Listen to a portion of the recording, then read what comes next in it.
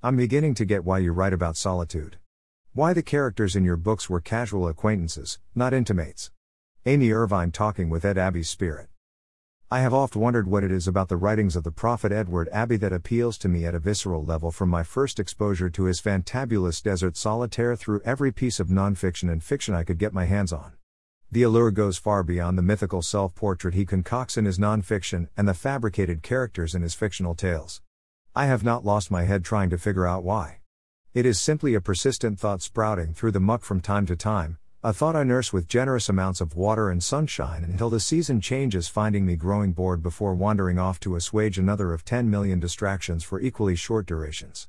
It was with this long-running squirrel in my head cage running out of nuts as it was that I read Amy Irvine's masterful Desert Cabal, A New Season in the Wilderness, published 50 years after the single most influential book in my life, Abbey's seminal Desert Solitaire, A Season in the Wilderness, a prophetic book warning about the cancer cell-like development and excessive tourism in the national parks, a fate slowly strangling Arches National Park.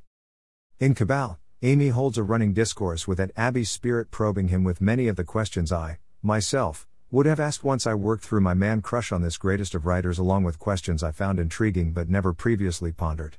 My only problem with Cabal was the length. It was entirely too short. A feeling evoked by my long mourning for the prophet who died on March 14, 1989, 5 days before my 28th birthday. He was only 62, 2 years older than I am now. I'm sure he had more books in him that are now as desiccated as his bones buried in Arizona's Cabeza Prieta Desert. All this brings me to Amy's quote opening this salvo about beginning to understand why his characters gravitated toward solitude and the lack of interpersonal intimacy. We write from what we know, so I infer Abbey had similar personality traits. It could be Amy was talking about me along with his fictional creations, Bonnie Abzug, Hayduke, Seldom Seen Smith, Jack Burns, and Ed himself. In many respects, I identify with a lot of them, identify almost too closely. Like them, I love the desert. Like them, I prefer solitude. Like them, I can count on one hand the people I consider intimates. I wonder, is there an internal rhythm in those of us that love austere, wide-open, sparsely populated deserts that is a predisposition to dancing barefoot in solitude? Solitude parallels deserts in it being an emotional plane sparse with people. The prophet could have plucked me out of my life and plopped me in his books without altering my proclivities. I would have fit seamlessly in the stories without the need to file off my rough spots, for it is those same prickly edges that define his characters.